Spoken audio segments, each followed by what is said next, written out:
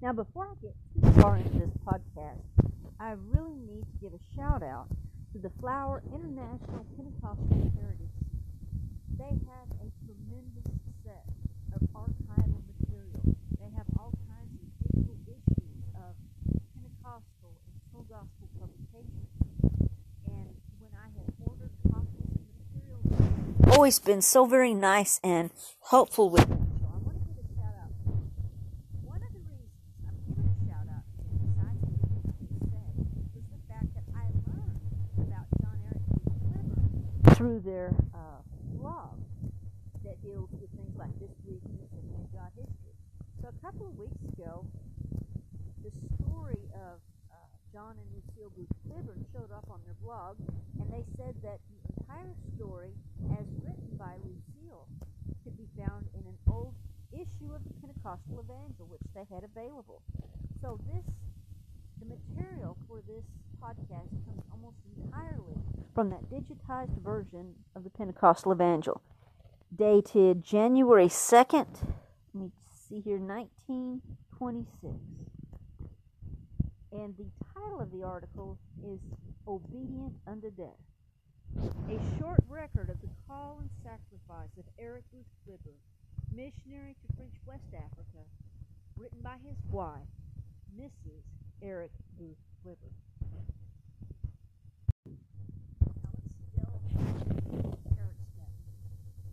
Eric, besides being the grandson of William Booth, was the son of a noted Pentecostal author and evangelist, Arthur Booth Clifford.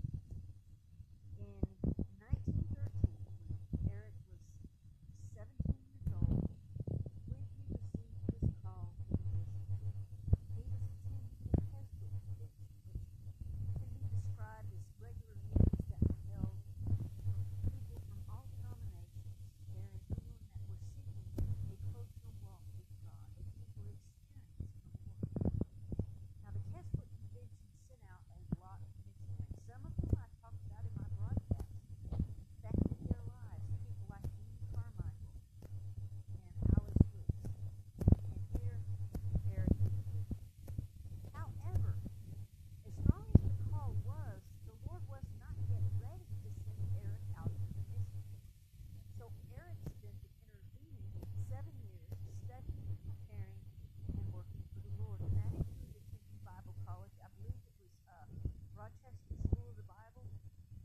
And according to his wife, Lucille, the overarching theme of everything that Eric taught, that Eric preached, that Eric lived, was the love of God. Both the love of God for us and the love of God expressed through us. And so, as a pastor, because he had this call to mission, Eric was very committed to supporting missions. He encouraged his congregation to join in the giving of mission, encouraged them to, quote, give until it hurts.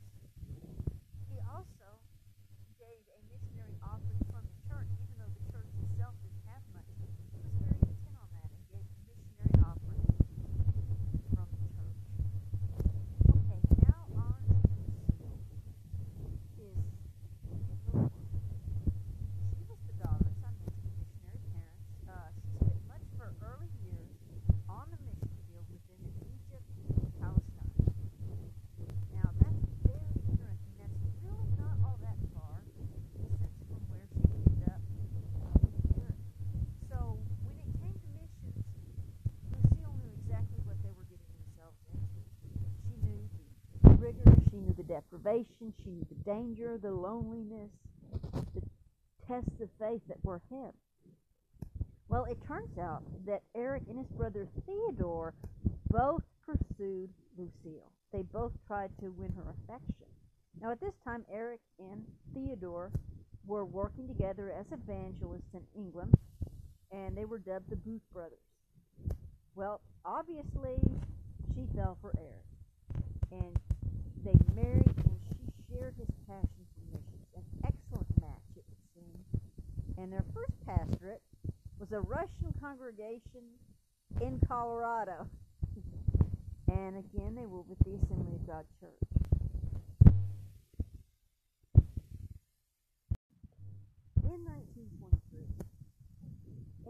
and Lucille both sensed in their heart, in their spirit, there was a change coming. Something was about to happen. They also felt the Lord placing on their heart a burden for Africa. Now, in religious circles, in Christian circles, when we talk about a burden, that means that we feel great concern, that we feel a need to pray over a situation and take action if we can, but definitely pray over it.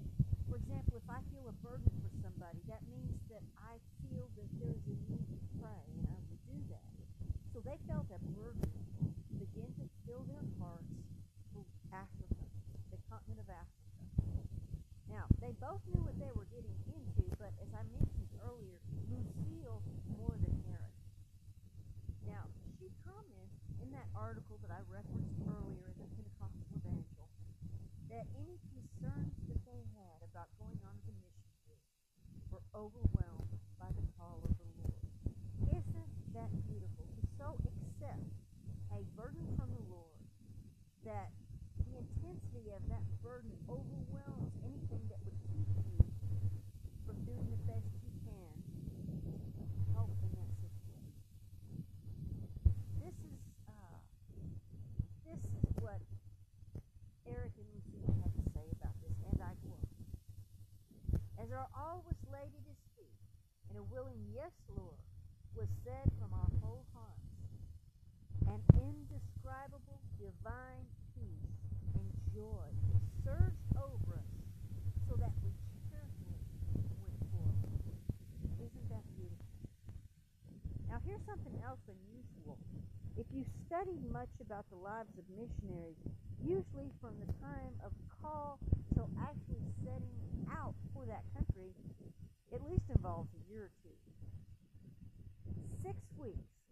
6 weeks from the time that they both felt that burden for West Africa and the time they set sail. 6 short weeks. That is most unusual for missionaries. So there were 3 of them leaving for the mission field. There was Eric, there was Lucille, and their adorable little girl, Phyllis. And Lucille was expecting.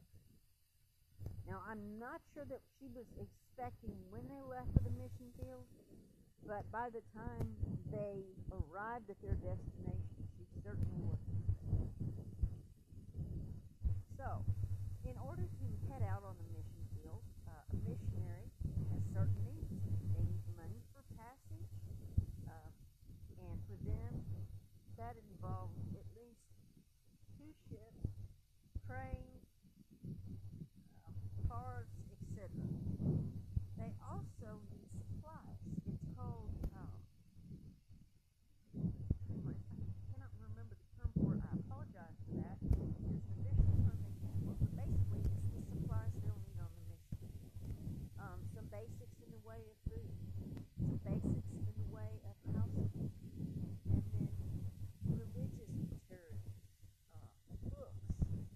A lot of times it will include things like medicine and bandages for helping when people are sick. So there's a lot of things that go into their kit, their supplies. So the church that they were at in Cleveland was delighted that a missionary was being sent out from among them, and they helped with a lot of their practical needs that they had as they headed out in the mission field. So, 6 weeks later, from the time the Lord really put that burden on their heart, and they said yes, they set sail for Africa. So, on April 23rd, 1924, they set sail on the RMS Berengaria. Now, I'm probably mispronouncing that. I am a Texan after all, but that's as close as I can get. Their journey involved a stop in London where they spent time with Eric's family, with Arthur Booth Cliburn and Katie Booth. And the evening before they departed for England, the family held a prayer meeting for them in their parlor, and I love this. What a wonderful way for family to send off some of their own out to the mission field. everyone joined in the prayer, and even Eric's nanny from when he was a child was there. And as everyone was praying, Eric took a turn praying. And it was said that the room seemed to fill with light as he poured out his heart before God, as he poured out before God that burden that the Lord had placed on him. And there were certain words towards the end of Eric's prayer that Lucille would remember later on, that she would never forget for the rest of her life. Now,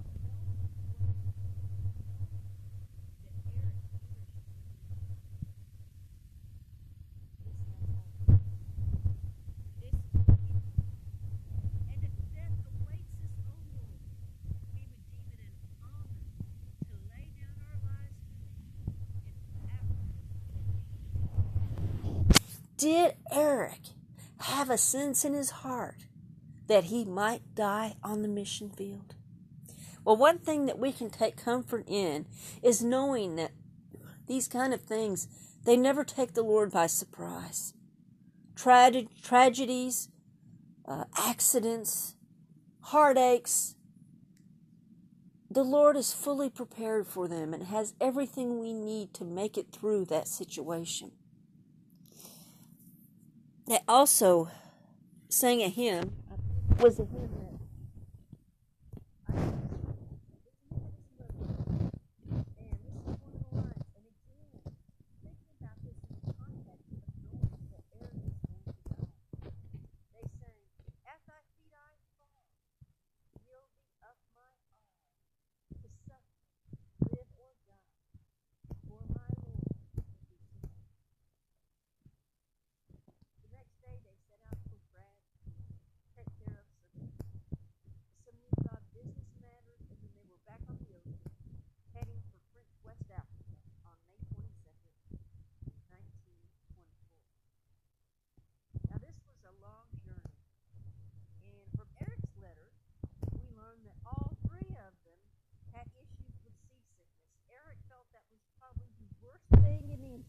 world was seasickness.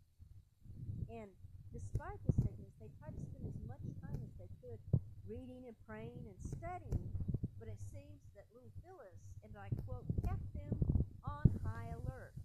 Now, if you see a picture of this little girl, you can get the idea. Well, it's not so much. Lucille found great comfort. She felt like she was back among her people because these were much like the locals that she grew up with when she was a child and her parents were on the mission field. And she was able to explain a lot about the culture and about the traditions to Eric, who had never been in this part of the world before. Well, they finally arrive in Grand-Bassam off the Ivory Coast of West Africa. And Eric kind of told a funny story about how they were removed from the ship. Basically, everyone was rushed off the ship before they even had time for breakfast. And he said that they were literally removed like you would remove a load of coal. They were loaded up on some type of a platform attached to a derrick, swung over, and basically dropped on the dock. And he said this was very interesting. And they got their clothes and their white pith helmets dirty from being in an area where so much coal had been transported. But they made it to the dock. They made it safely. And their next concern is trying to get through customs. Now, Eric was concerned about this, of course, but he managed to find an Englishman who owned a store there in the area that was able to help him. Again, he and Lucille did not speak the language. So this gentleman got them through customs and then offered to let them stay at his home that night. And as they visited with the man, they discovered that he was sadly not in favor of missionary enterprises. He contended that the African people were happy as they were and closer to nature and probably of purer spirit. And he said that these missionaries come and they try to force religion down people's throat and had all these negative things to say. And they found out later that this man was a spiritualist, that he was a practitioner of the occult. And so they thought, well, that's why he's so against missionaries. That's why he had this, hostile attitude towards missionary work. As it turned out, his views on missions and religion were held by most of the European people that they encountered in West Africa. And in the article about what happened to Eric, Lucille pointed out how the ungodly behavior of Europeans in Africa had made it so much harder for missionaries to work. Why should the locals be interested in the God presented by missionaries when others professing to follow the same God had been evil and harmful? And this was a point of great concern to Lucille, and that's been said by other missionaries too. I'm especially reminded of David Brainerd in his work among the Native Americans in the 1800s, and how difficult it was to try to tell them about Jesus when they said, yeah, we've encountered lots of you, quote unquote, white men, and our morals and our standards are higher than theirs. Why should we listen to you? So this is something that Lucille pointed out. Now, on a lighter note, part of their journey was in a car over very rough land, and Eric talked about how the driver of that car, basically they got in, and as we say in Texas, he put the pedal to the metal. He accelerated at full speed, and they went over all kinds of rough and bumpy land going full speed. He said they would bounce and be on one side of the road, and then they'd bounce and end up on the other side of the road. And as much as this was uncomfortable, it was so much better than seasickness. So apparently he would rather have been bounced to death than have another experience with seasickness. Now, their next stopping place was called Abidjan. And apparently little Phyllis really liked this place. Imagine being like 2 or 3 years old, and there are chickens, monkeys, goats, cats, dogs, all kinds of interesting animals to watch to play with. And Lucille commented on how beautiful the foliage and the flowers were in this area. That too many times people think of Africa as being like a desert, but this place was just filled with beautiful foliage and very beautiful areas. And then their next stop was, I'm going to try to pronounce this. If you are from Africa and you realize how horribly I'm pronouncing these things, I apologize ahead of time. But their next stop was Luapi. This was by train. The train was pretty much filled with local soldiers, with native soldiers, and they would have stops where they could get out and stretch their legs, and they would take Phyllis with them. Well, a lot of these areas were not, didn't usually see little white girl with,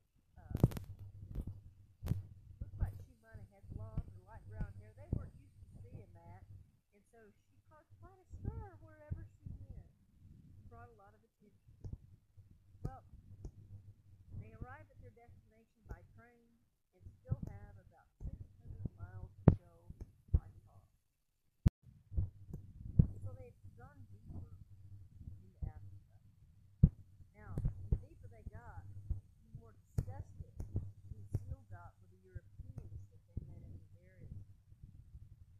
She said these people were without restraint, and that the colonizers there, their only purpose was to exploit the locals, doing no concern whatsoever for their welfare. And Eric commented on the great darkness of the land and said that the things that the Europeans were doing, he would be embarrassed as an Israelite. It was so wicked. Now, you can say, oh, well, he was very granddad was William Booth. His uncle was, now I'm forgetting the name, I apologize. But his dad and his uncles fought to fought to put a stop to white slavery in England, fought to raise the age of consent were very familiar with some of the darkest side of men's vices and men's evil, some of the darkest sides of exploitation. They worked among prostitutes. They worked among uh, alcoholics. They worked among criminals. They worked among the roughest people that you can imagine. So Eric was not a sheltered Christian boy in that sense. He knew very well the dark side of humankind, and despite knowing that, he was horrified at how the Europeans were living, how the colonizers were using the locals. He was horrified. And someone that he was talking to about this commented that there needed to be a book written called The White Savages of Dark Africa. Now, this increased the burden that Eric and Lucille had on their heart for the West African people. They were taken aback by these conditions, but they recognized how great the need was in this area. And in a letter back to most likely the headquarters at the assembly, possibly his parents, he noted the need for an army of Christians to point the African people to the Lord. Guys, this is one of the things that I love about these truly, truly committed missionaries. Not only point them to the Lord, but to protest the actions of their quote commercial masters. He and Lucille were preparing themselves that they were going to fight for justice for these people that they were serving. They saw themselves as servants of West African people that learned to know about the Lord, and they were willing to fight for their rights, fight for justice, fight for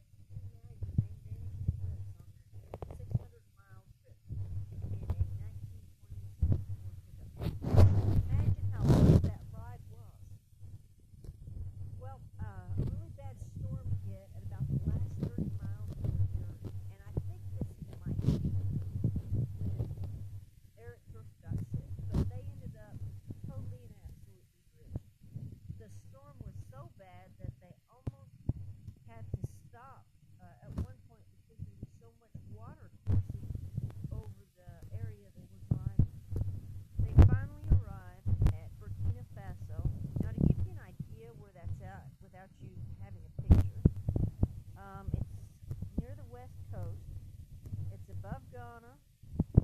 It's west of Niger, south of Mali. I'll give you an idea. It is inland. So that's where they were.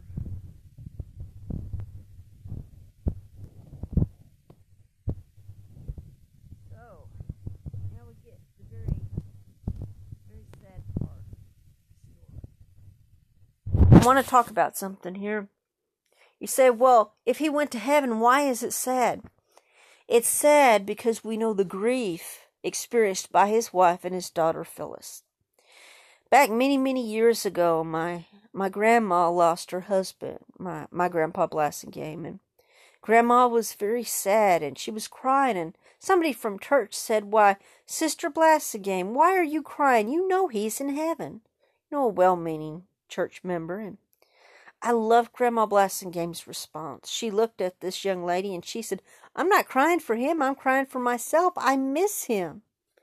And so as I talk about Phyllis's grief, keep in mind it's not because Phyllis thought she would never see him again. It's because she was going to miss him. Her companion, her husband, was gone, and it would leave a void in her life. So keep that in mind as we talk about this. So 2 weeks after Eric wrote the letter describing the journey by car, he was called home by the Lord. Or, in non-church language, he died. He became extremely ill with dysentery, a very, very severe form of diarrhea, on July 2nd, and was sick enough he had to go to bed. And he remained sick and bedridden, and malaria began to develop, making things so much worse. And he passed away on the evening of July 8th. Now, one thing that Pentecostals pretty much all believe in is healing. And Eric was believing that the Lord was going to heal him, but he said he was equally at peace if it were time for him to go. He was completely surrendered to the Lord. Whatever the Lord saw fit to do in Eric's life, Eric just said, okay, Lord. During his final days, Lucille wrote about how he worried about her and Phyllis and the baby she was expecting. And he would say, darling, I'm all right. Don't worry. Think about the new baby. You know, probably realizing that death is becoming imminent. He was worried for him as a father and husband would be. And this really got to me as I was reading this story. Several times he said that he wished his mother were there. They said he finally went into a delirium and he kept trying to get up, but he was I apologize for that. And on his last night, he got up again and then he passed out. He passed out at about 9 p.m. Lucille called it fainting. It sounds like he passed out and went into a coma. He did not regain consciousness and remained unconscious until his death an hour later. He was buried the next day. And Lucille said she had to deal with the realization this would be the last time she would ever see his face on this earth. The face of the man she loved, the face of the man she married, the face of the man that she had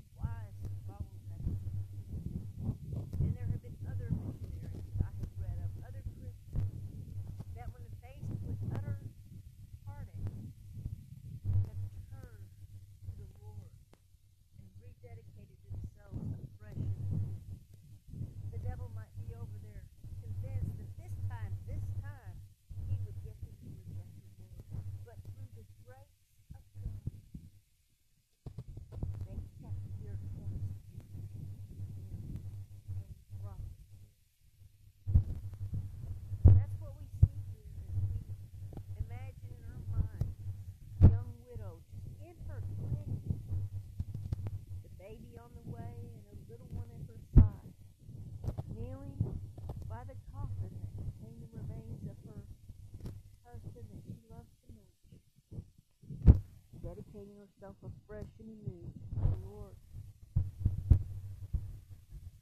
They had a funeral for him. A few hymns were sung, and a missionary named Brother Taylor preached the funeral sermon, and he reminded the locals in attendance that Aaron had laid down his life for them because he loved them and he loved the Lord.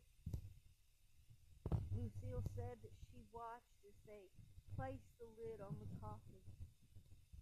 She glimpsed his face on this earth for the last time, and then they began to put the nails in that coffin, driving them one by one, nailing down that lid, and she said each blow of the hammer caused pain to shoot through her heart. There were a lot of people that attended the funeral, both locals and Europeans. Many of the powerful people, powerful colonials in that region, they came to the funeral, and he is buried still there in West Africa. His headstone, it says, "Faithful unto death, John Eric Booth Weber." And below at the bottom it says, "Eternally loved."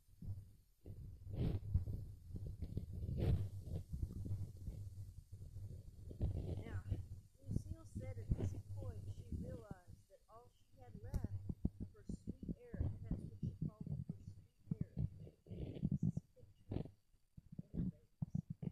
She was pregnant with one and had lively little Phyllis to care for. And here she was, in the middle of Africa, in her 20s, alone, did not speak the language. At that time in the 1920s, it would take a great deal of time for them to get money to her, to get help to her, and she needed to get back to England with her babies. Later on, she said she did not regret a single day she spent in Africa, despite the fact that it was what took her husband from her.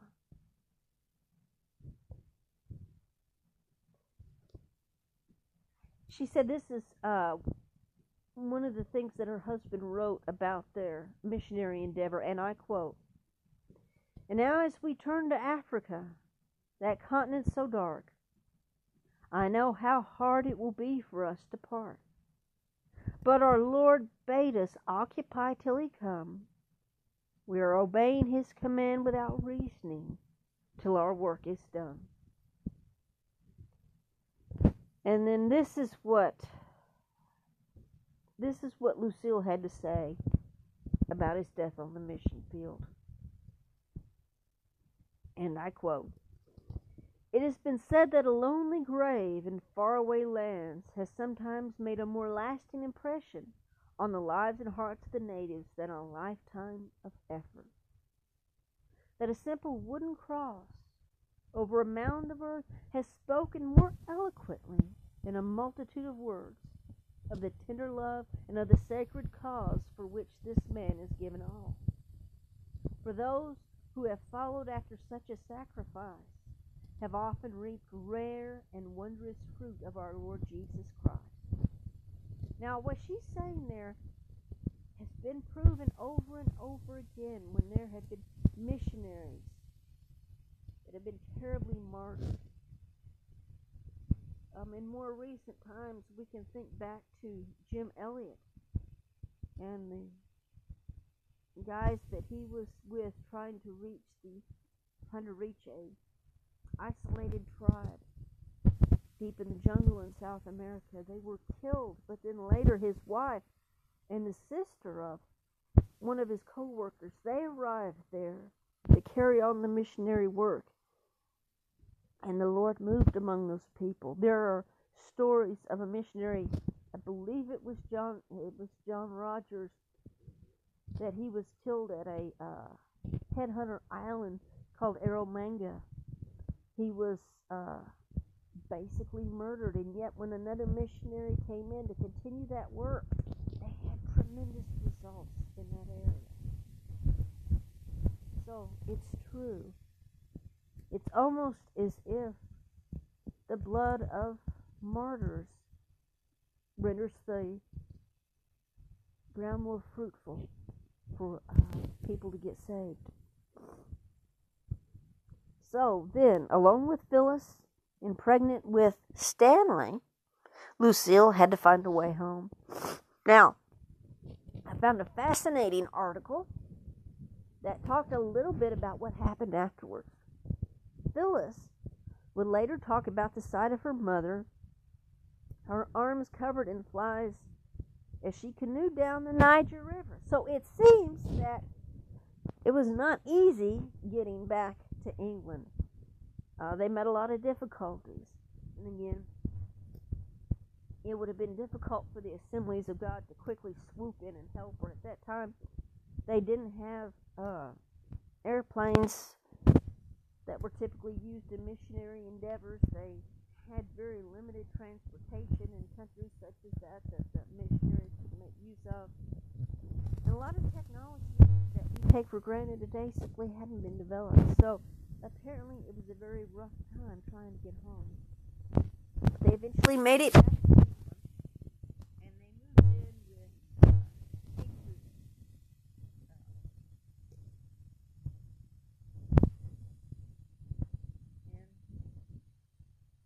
And eventually, Eric's brother Theodore, remember the one that had tried to win Lucille's hand? Well, Theodore began to court Lucille, and they were wed. So that's the story of John Eric Booth Clibbard and his wife Lucille. The story of his sacrifice. Only 3 weeks on the mission before he perished. Yet he had a key decision. So I'd like to take just a couple minutes to talk about some of the things that we can learn, some of the examples that we can see in Eric Booth Clibbard's life. And one of them is being sold out to Jesus. We don't talk a whole lot in the church nowadays about the mission of God. But remember his call to the mission too. He worked out of the Jesuit tradition, where they sought to lead lives that were holy, not from an outward perspective of things like clothes and dress, from the inside, where they had the fruits of the Spirit evident in their lives, a commitment to the Lord that whatever He would ask of us, we would do. So that's one thing to consider in this. And as I talked about, none of these things took the Lord by surprise. Nothing that the devil does to us, nothing that man does to us will take the Lord by surprise. He is able to see past, present, and future. Always going to do something that our finite mind can't comprehend. But nothing takes him by surprise, which means he already has everything in place to help us survive it, to help us pull through it spiritually, to help us overcome it, to help us overcome whatever the aftermath is, whether it is grief, mercy, or hate, hostility, bitterness, whatever the pattern is, that thing that seems to be our lives, whatever that pattern is, the Lord has a way place to help us overcome it, to come through victorious. We don't have to remain victims forever, but we have victory over whatever life might bring. The last thing I want to point out really touched me was Lucille's reaction to seeing in that cross. What wonderful benefits we would reap if we would follow that example. That when horrible things happen, when terrible things that hurt our lives, we take that as a chance to say, Lord, I'm still serving you. Lord, I don't understand what's going on, but I still trust you. Lord, it seems like everything is going the opposite of what I believed, but I still have faith in you. If we want to know a secret to a successful Christian life, that is one of them.